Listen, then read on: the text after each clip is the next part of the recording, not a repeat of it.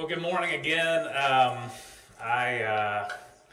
Older I get, I can blame it on fleeting brain cells. I forgot to mention the fact that I am married. I don't just have two random children. I got 4 kids, but I'm married. I've been married to Jennifer for almost 25 years. And is that right? Oh, 24? Yeah, no, we'd be doing something bigger if it was 25. Almost 24 years. Two boys in college, and then our 2 girls, Annie and Nisa. So great to be here. Don't know if y'all seen the movie Gran Torino, produced, I think, directed by Clint Eastwood, starring Clint Eastwood. But I've seen it a couple of times. We've used it for a movie night with RUF International. By the way, I'm really glad this is up high, I told Jimmy, but I never quite know what to do with my hands when a pulpit is high. So if I get fidgety, just try to ignore me.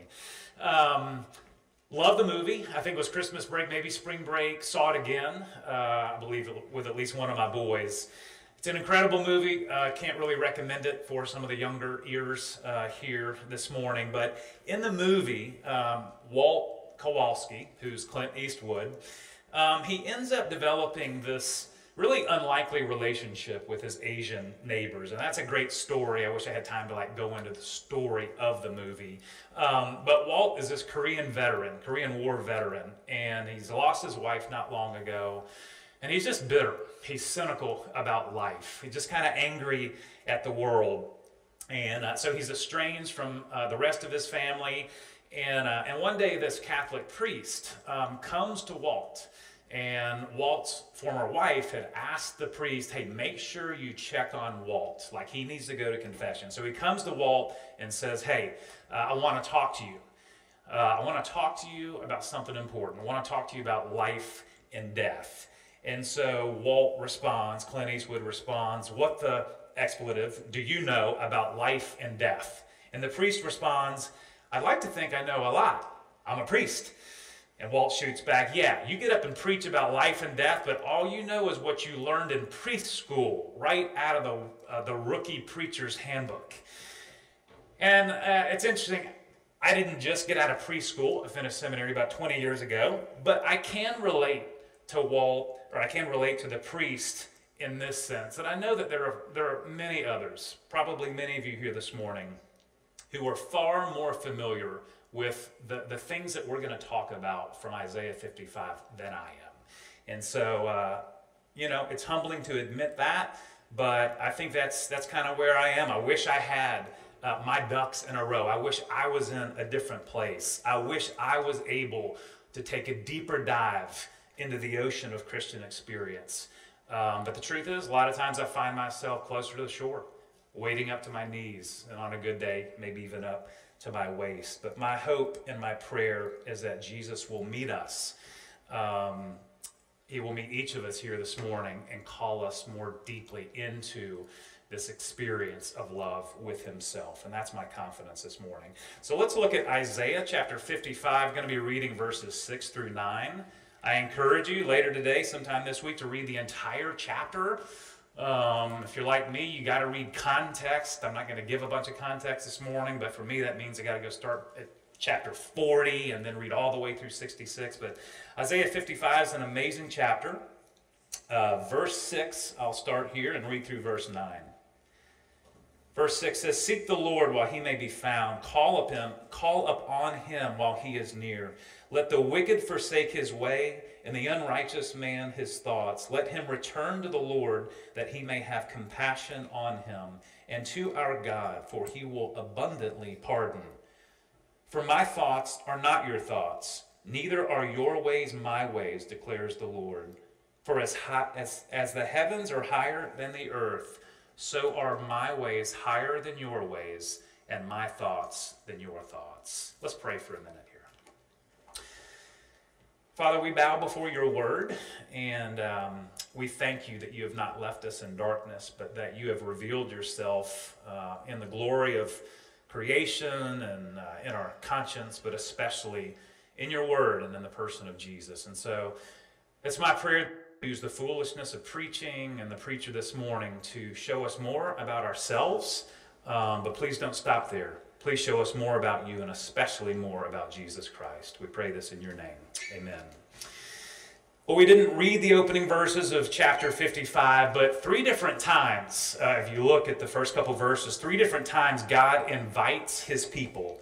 The people in Isaiah's day, 700 years before Jesus, he invites them to come and to find life and satisfaction for their souls. And then we find these exhortations in our passage to seek the Lord, to call upon him, to turn or to return to him. And so why are these exhortations there? Well, it's because you and I, just like the people 700 years before Jesus and the people in Jesus' day, it's because you and I, we have this bad habit of turning away from God, right? Making ourselves the center of the world, and turning often what are good things into ultimate things. But when we do that, we create idols. And as y'all know, these idols leave us empty and restless and guilty and ashamed. And we also have a bad habit of forgetting what we know. We know that salvation, if you've been in the church at all, you know that salvation is all of grace. We know it, but we forget it. And so we get busy working.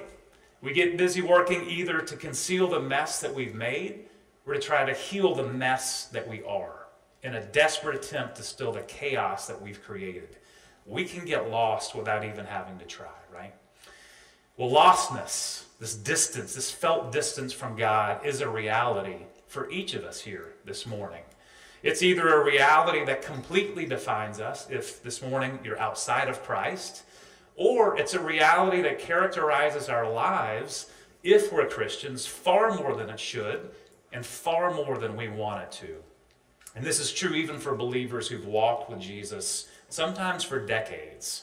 And so wherever we might be this morning on the spiritual spectrum, we have a strong temptation to live in the shadows, hiding from God, hiding from others, and hiding even from ourselves, and hoping that somehow we can gain or maybe regain the smile of God. We want the smile of God. We need his smile. We can't live without his smile. It'd be like living without the sun. And scientists tell us that if the sun ever disappeared, we'd be in total darkness within 9 minutes. The Earth's surface temperature would be 0 within a week, and within a year it'd be below 100 degrees. We'd freeze to death. And so just as we need the sun's rays in order to stay alive and to flourish, so we need the warmth and light that radiate from the heart of God, because we can't live without his smile. Well, the good news of the prophet Isaiah and the good news of Jesus himself is that whatever might be blocking you and might be blocking me today from living in a vibrant relationship with God, God is at work to heal and to renew us and to take us deeper into his heart, deeper into the core of who he is. And that's the secret of human happiness and the source of power for living the Christian life. Knowing God, not just intellectually, not just theologically, but knowing him in our lived experience, because this is what we were created for. And since it is important to take in and to digest what we discover about the heart of God, even in our little passage this morning, let me just ask a question. What do we learn? What do we see about God's heart, about the very center of his personality? And I think what we see very simply is that his heart beats with tender compassion for the needy. God's heart beats with tender compassion for the needy. And God's compassion is a compassion that pardons, and it's also a compassion that pursues. And so let's look first at how his compassion is one that pardons. We see this in verses 6 and 7. When someone wrongs you, when someone hurts you by what they say or do, what is it that you most want from them? My guess is that ideally you want that hurt to be taken away. But that's not always possible. And there may be some of you here who've experienced wounds in your life so deep that they will never fully be healed this side of heaven. But I bet at minimum what you want, what you would probably expect, what you hope for is that the person will at least acknowledge that what they did was wrong and acknowledge the pain, the very real pain that it caused you. And that's the one thing that we often need, or at least feel we need, in order to be able to forgive those when they sin against us. Well, verses 6 and 7 in chapter 55 are a call for each of us to do just that, to admit how we have failed God and failed to acknowledge the pain that we've caused him. And the promise God makes is that instead of responding in anger and vengeance like we're prone to do, he will respond with compassion and forgiveness. He will pardon us. And I think repentance, I'm not sure how that word comes across to you, but it's a churchy word, it's a biblical word, right? But I think it often has a negative ring in our ears. It's not a pleasant thought sometimes, right? Sometimes people tell us, sometimes people close to us tell us, we need to repent. Or we hear preachers on Sunday morning telling us about the danger we're in if we don't repent. If we refuse to turn away from the evil and turn to the good. And yes, it's true. This passage is calling us to repent, to turn away from sin, and to turn from God. And yes, it's true that Isaiah says, seek the Lord, call upon him, forsake your wicked ways, and return to God. The Bible is honest. It's honest about how we've sinned and how we deserve death, eternal punishment for offending an eternal God. But we can't forget what Romans 2:4 says so beautifully, that it is the kindness of God, not his sternness. It's the kindness of God that leads us to repentance. And so this is an invitation to you and me, to the guilty and ashamed, to find rest and refuge in God our Savior. This summer, when it's not been super hot in the mornings, I have loved waking up and doing the first mandatory thing besides taking a shower, and that is grabbing a cup of coffee. I'm sure there are others like me here. It's got to be the first thing. But then, when it's been cooler, I've loved going out on our patio and just sitting out, looking at the backyard, the trees that kind of line our backyard, hearing the sound of the birds singing. But especially my favorite thing actually is seeing the rabbits that either live in our yard or close to our yard. I haven't found their hole, their den, whatever rabbits live in. But I see them a lot, and I love them. There's a mom, there's a dad, I'm assuming there's a baby, assuming there's those three are a package. And but I noticed something. I've noticed a pattern that whenever I mow the grass, whenever I cut it short, the rabbits disappear. And it doesn't matter how hard I look or where I look, I can't find them. They're just nowhere to be found. And I am not a rabbit specialist, but I'm pretty sure I know why they disappear. It's because they got nowhere to hide. And it's not only rabbits that are nearby in our grass, but there is in fact a hawk that circles in the skies above. And that hawk will sometimes perch on the corner of our roof and even come down in the grass, not too far from where the rabbits are.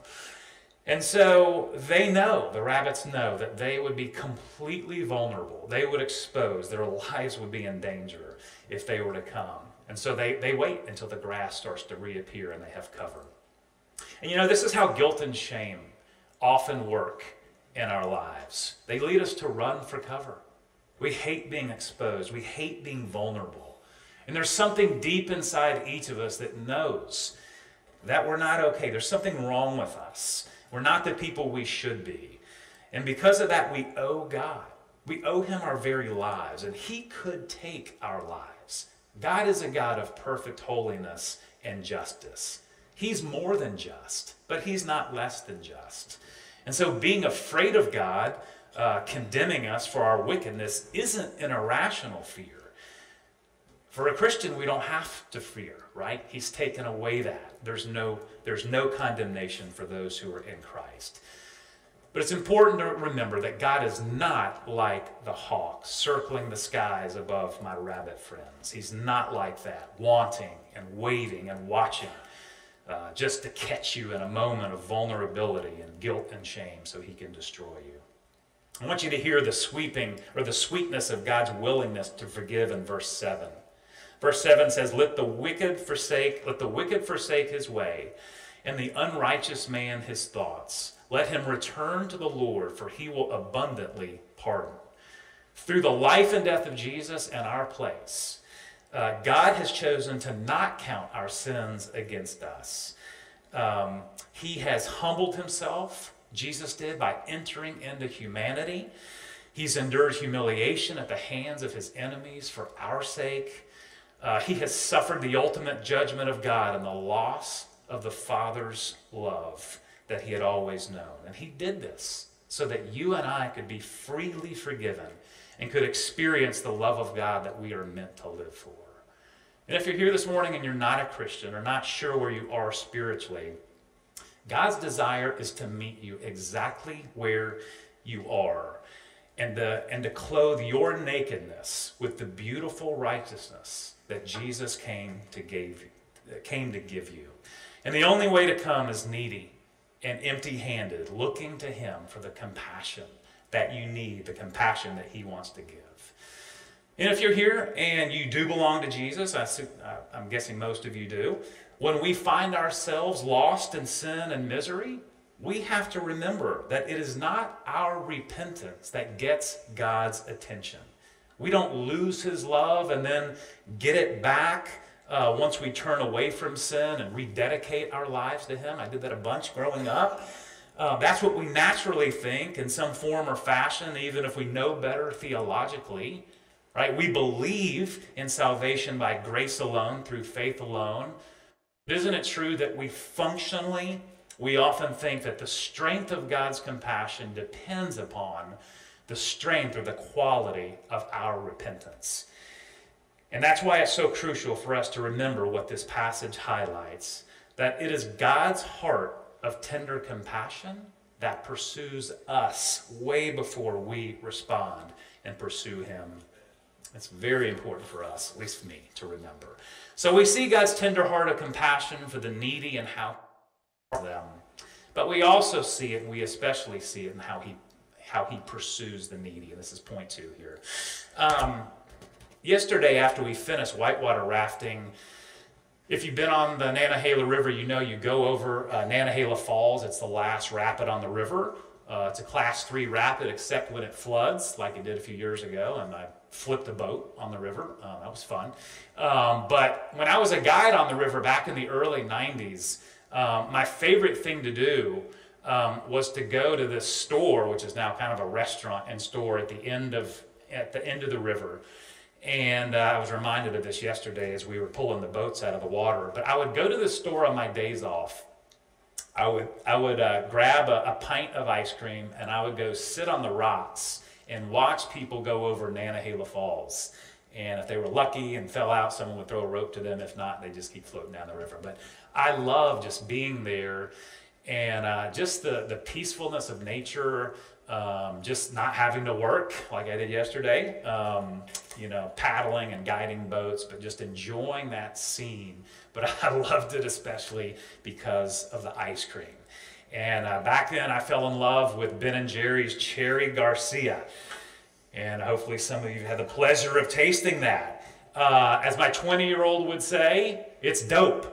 Or as my 13-year-old Nisa would say, it's bussin', right? She used that word on the way. I don't know what that means. But anyway, I thought it was a taste of paradise. And it was. Until recently, when I discovered something even better. So you can write this down in your sermon notes. Fish food, PH. Fish food, Ben & Jerry's fish food. It is chocolate ice cream with gooey marshmallow swirls, caramel swirls, and fudge fish. I think it's literally the best food that a human being can put in your mouth. So if you're on stranded on a whatever, desert island, remote island, have fish food. There's nothing better. And so what could possibly be better, right, as we think about this passage and this invitation? What could be better than the invitation we get in verse 6 to seek the Lord and the promise in verse 7 of abundant pardon, this lavish forgiveness that God wants to give us? This forgiveness where we know from the Psalms that he separated our sins as far as the east is from the west. Well, the gospel tells us that the condemnation that we fear because of sin has been absorbed completely by Jesus in his life and especially in his death and resurrection. So what could be better than that? Well, I'll tell you what's better. What's better is living with a felt sense of God's love. It's not just believing that his heart is full of tender compassion. It is experiencing that compassion personally in the depths of your own being. It's knowing it at a street level so that it makes a difference in how you relate to God and to others and how you think about and relate to yourself. Well, verses 6 and 7 highlight what God does, and they hint at why he does it. But it's verses 8 and 9 that lead us higher to see new vistas of who God actually is. Precisely because they take us deeper into God's very own heart. And so listen to how they follow verse 7. Verse 7 says, "Let the wicked forsake his way, and the unrighteous man his thoughts. Let him return to the Lord, that he may have compassion on him, and to our God, for he will abundantly pardon." But now hear verses 8 and 9. "For my thoughts are not your thoughts, neither are my ways your ways, declares the Lord. For as the heavens are higher than the earth, so are my ways higher than your ways, and my thoughts than your thoughts." Why are those verses there? Well, some scholars understand the verse to point to God's holiness, just to indicate how much higher and separate he is from you and I because of our sin.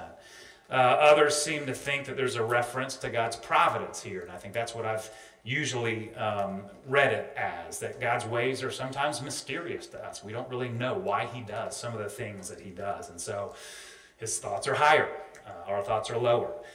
But I think something else is going on here. Isaiah is using the concept of what you could call spatial infinitude. I didn't make that up. I got it from a great book, Gentle and Lowly, which I'll quote here in a little bit. Spatial infinitude, right? To show us, he's using this concept, not to show us how holy he is, which he is, not to show us how mysterious his thoughts are, which they are, but to show us the kind of tender compassion that he has. It's so incredible that there's nothing to compare it to. And it's even beyond our ability to comprehend. And so you and I need verses 8 and 9 because we instinctively, consciously or subconsciously, we dilute, we reduce, we obscure, or we discolor the heart of God. We can't believe that a love so gentle and kind could look us up and down, could know us inside and out, and still stay the course, and still feel the exact same about us. Does God really pursue us when we're at our worst? What about when he seems absent? Is he continuing to pursue us even then? And I think these are two gut-level questions that we've got to ask of this text. And so, first, does he really pursue us at our worst? Well, I think sometimes we get kind of spiritual amnesia, and we slip into thinking that others, not us, others are pretty bad. But for the most part, right, if we're in the church, we're Christians, we walk the straight and narrow, right? We're different from others. Even though we know this is not true, we often think this and kind of live like this. And so when these things come to mind or spring up in our hearts, what we need to do is we need to rewind the tape. We need to go back and remember that there's only one kind of person that God smiles upon and shows his love to. And it's the person that acknowledges and knows that they're in need of grace and mercy. We forget that, but we never graduate from that. We never get beyond it. Apart from the grace of God, we are all in the category of evil ones and the unrighteous. And so remembering this is a key to experiencing the heart of God. But maybe more often than not, maybe it's not pride for you. Maybe it's our shame that gets in the way. The feeling that we're not okay, that we're deeply flawed, even that we're disgusting at times, and certainly not worth loving the way we long to be loved. And shame, right? You know the story. 3, shame's been present ever since the garden when Adam and Eve sinned and hid from God, tried to cover themselves with fig leaves. And God, what does he do? He comes to them. He approaches them. He pursues them. And he asks them the question, where are you? Can you imagine what that would have felt like? I think you can. If you think about your own life, sometimes God comes to us and asks, where are you? And like with them, we feel shame when we're guilty of disobeying God. But we also feel shame a lot of times when we haven't done anything wrong. Sometimes I think we need the wise counsel of a friend or a pastor or a counselor, maybe a spouse, to help us sort through why we're feeling shame or guilt. And is it appropriate? Is it not appropriate? But whatever the cause, right, we hate the feeling of being exposed. We hate to be vulnerable. And we try with all of our might to suppress those emotions. But doing that just leads to further problems. I love the book Cry of the Soul by Dan Allender and Tremper Longman. It's been out for a while. Maybe some of you have read it. Here's what they write. It's a book on the Psalms. Here's what they write about emotions. They say emotions are the language of the soul. They are the cry that gives the heart a voice. However, we often turn a deaf ear through emotional denial, distortion, or disengagement. We strain out anything disturbing in order to gain tenuous control of our inner world. We are frightened and ashamed of what leaks into our consciousness. But in neglecting our intense emotions, like shame, we are false to ourselves and lose a wonderful opportunity to know God. We forget that change comes through brutal honesty and vulnerability before God. I have to confess, I hate that last sentence. Change comes through brutal honesty and vulnerability before God. And the reason I hate it is because, maybe you can guess, that's painful. It's painful. Most of the time, I don't want to face who I really am. I don't like what I see in the mirror. And I think if you were around me long enough, you'd find plenty of things that you didn't like either. And I'm guessing that you don't like what you see either. If you're honest with yourselves and you look into the mirror of God's word, or people reflect back to you some of who you are or what you've done. We don't like to be exposed, and we don't want God to expose our heart and life. Brene Brown is a professor and well-known author. Some of you, I'm sure, know who she is. She's done a lot of research on shame. And she's noted that shame really only needs 3 things to survive. It needs secrecy, it needs silence, and it needs judgment. And we're good at cultivating all 3 of those things. And so whether it's concealing an addiction or getting defensive when someone calls you out, or just not allowing yourself to reflect honestly and openly with others because you're so afraid of what they may say or even what they may think about you and not verbalize it. In those moments, shame's controlling us. And when shame controls us, it only leads to greater bondage and misery. And so we love to hide. We run like the rabbits in my yard. But we still long to be found, don't we? We long to be found. And it's why websites like PostSecret and Tumblr exist. Haven't been on them, but I know that they're places where people can talk freely about their struggles and their fears, their addictions, and the terrible mistakes that they've made. They can do that in a place without worrying that someone is going to find out. Their husband or wife, their parent, their boss, or a neighbor. Don't we want to take our masks off? Aren't you tired of pretending? We so long to be known and also long to be loved. We want more than anonymous intimacy on the internet. That's not enough, especially with strangers. We want to be known in every part of who we are, but only if we're sure that the people we are letting in won't reject us because of something that we've done in the past or maybe something that we're struggling with in the present. And that's why it's absolutely vital to remember that it's important to remember the reason why God sometimes takes us through situations that bring our faults and insecurities to the surface. It is not because he enjoys seeing us suffer. No. He is at work in your life, and he's at work in my life to rescue us, to free us from everything that would threaten our relationship with him and from everything that would finally destroy us. And so he chases after us. He does pursue us. He chases after us in the muck, in the mire of our guilt and shame, because when he sees us in our utter neediness, what does he think? How does he feel? How does he respond? He doesn't turn the other way, but his heart moves him all the more toward us with his tender compassion. God never comes to us to shame us or condemn us, but to call us back into his arms so we can experience his love again. I mentioned the book Gentle and Lowly. It's written by a pastor and author. His name is Dane Ortlund, and here's what he says about this.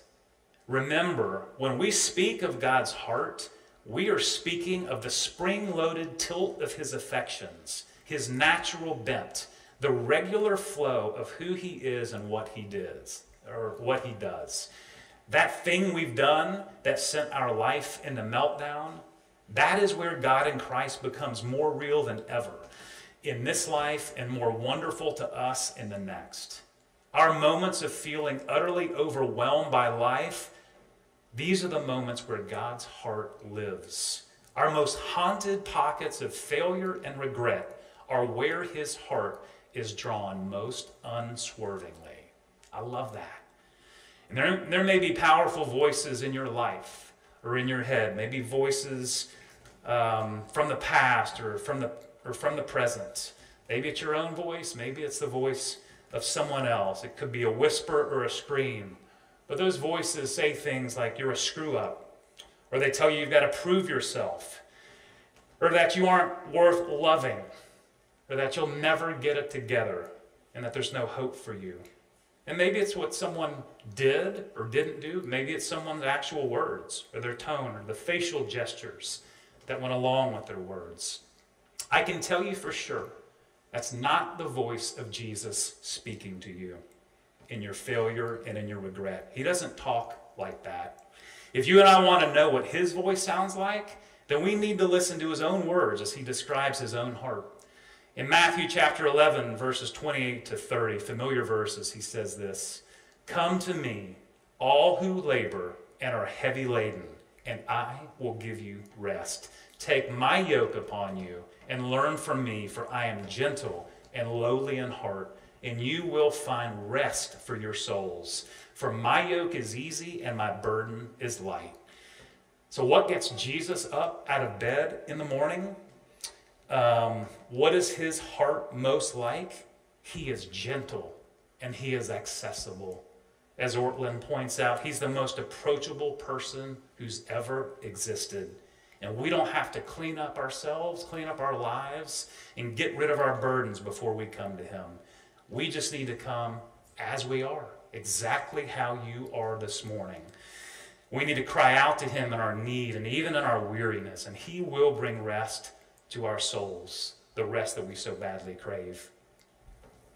Well, God is always pursuing us, and even at our worst, especially at our worst. But can we really say that he is pursuing us in those times when he seems so absent from our hearts? When we don't feel his tender compassion pouring into the cracks of our lives? Can we still say that? What if you know all about the tender compassion of God's heart and you've tasted it in some small but real way in your life, and yet your experience of that deep love is more like the trickle of a small stream instead of a rushing and mighty river? What if you're doing everything that you know to do, and you're not pretending to be perfect? You know and you feel your need for forgiveness, and you eagerly want the love of God to wash over you and to wash over your life. But in seasons or for times, or maybe even this morning, it just doesn't seem like he's doing anything inside of you. I definitely struggle with this. And I've struggled with this more in the last year than in a very long time. Lots of things I struggle with. Anger is one of them, and I wrestle a lot with that. And so when I feel like I'm getting triggered and the anger sort of coming on, I feel my need for help. I am most of the time aware that I'm getting angry. when I feel the pressure building and just feel like I want to pull my hair out or, throw something, whatever. And I can read verses. I do read verses. Like, in your anger, do not sin. Or, our struggle is not against flesh and blood, but it's against the spiritual authorities in the heavenly realms. So why does the anger sometimes not go away when I read the Bible or when I pray? Why is it so often the case that the thing I know I shouldn't do, I do, and the thing I don't want to do, that's what I do? Why does that happen? For example, in my marriage, I get hurt sometimes by my wife. Surprise. Spouses hurt each other, right? I get hurt by maybe something my wife says or the way she says it.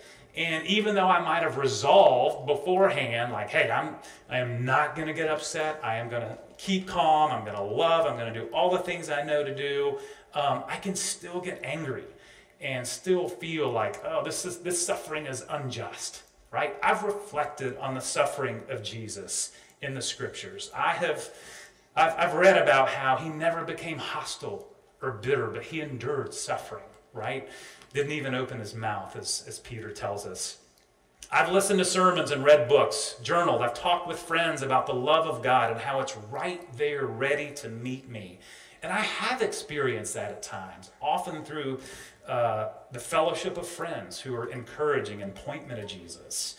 So I know about this love, and I know that he wants to meet me in my darkest valleys of suffering and in my deepest deserts of sin.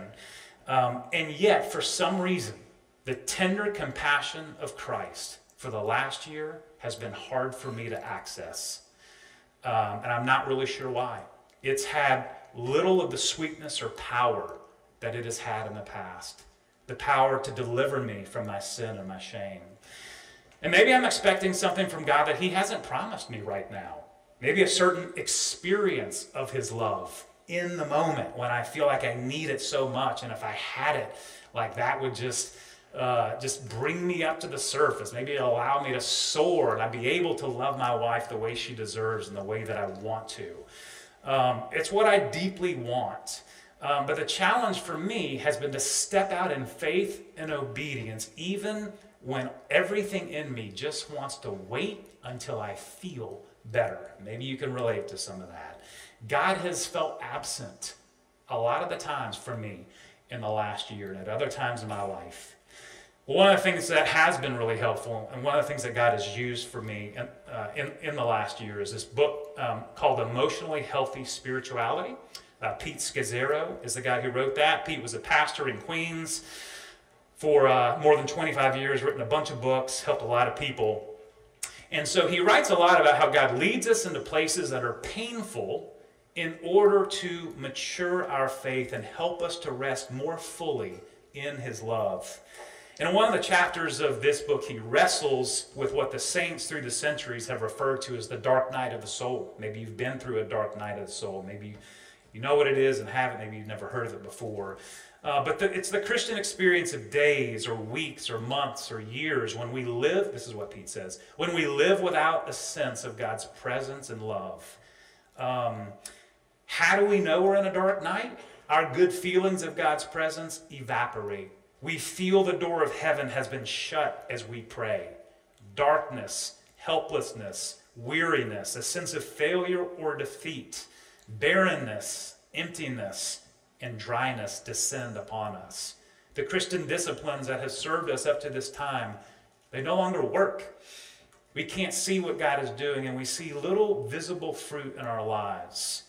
This is God's way of rewiring and purging our affections and passions so that we might delight in his love and enter into a richer, fuller communion with him. God wants to communicate to us his true sweetness and love, and he longs that we might know his true peace and rest. Finally, he works to free us from unhealthy attachments and idolatries of the world. He longs for an intimate, passionate love relationship for us to have with him. And so there may be some of you here this morning that feel like you are in or have been in a dark night of the soul. Or maybe you're not. Maybe you're in a season that's not as acute, but you still feel at times distance from God. You feel lost, battling against sin and guilt and shame. And so we need to remember the words of Isaiah 55, that God's heart towards you is not cold, but warm. It is not harsh, but tender. It's not looking to crush you when you step out of line, but his heart is springing at the chance to show compassion when you and I are weak. His deepest heart is to pursue you and me no matter what, and especially in the very times when we wonder if he's there at all. So let's seek him. Let's call out to him. Jesus has a hold of you and me, and he's promised to never let go. Let's pray. God, I do pray that you would meet each of us today wherever we are, whatever our struggles may be. Maybe we're not even aware that there are struggles today, and we give you thanks for that, for those times when life is good and life feels good. For others who are wrestling today, and maybe no one else knows what they're wrestling with, my prayer is that you would meet them, that you would encourage them, that these words from Isaiah about not just your forgiveness, but just how indescribably high and beautiful and wonderful your tender compassion is. I pray that this would not just be words or ideas for us, but would be a reality that we experience in our lives, especially in our sufferings and deep guilt and shame. We pray all this in your name. Amen.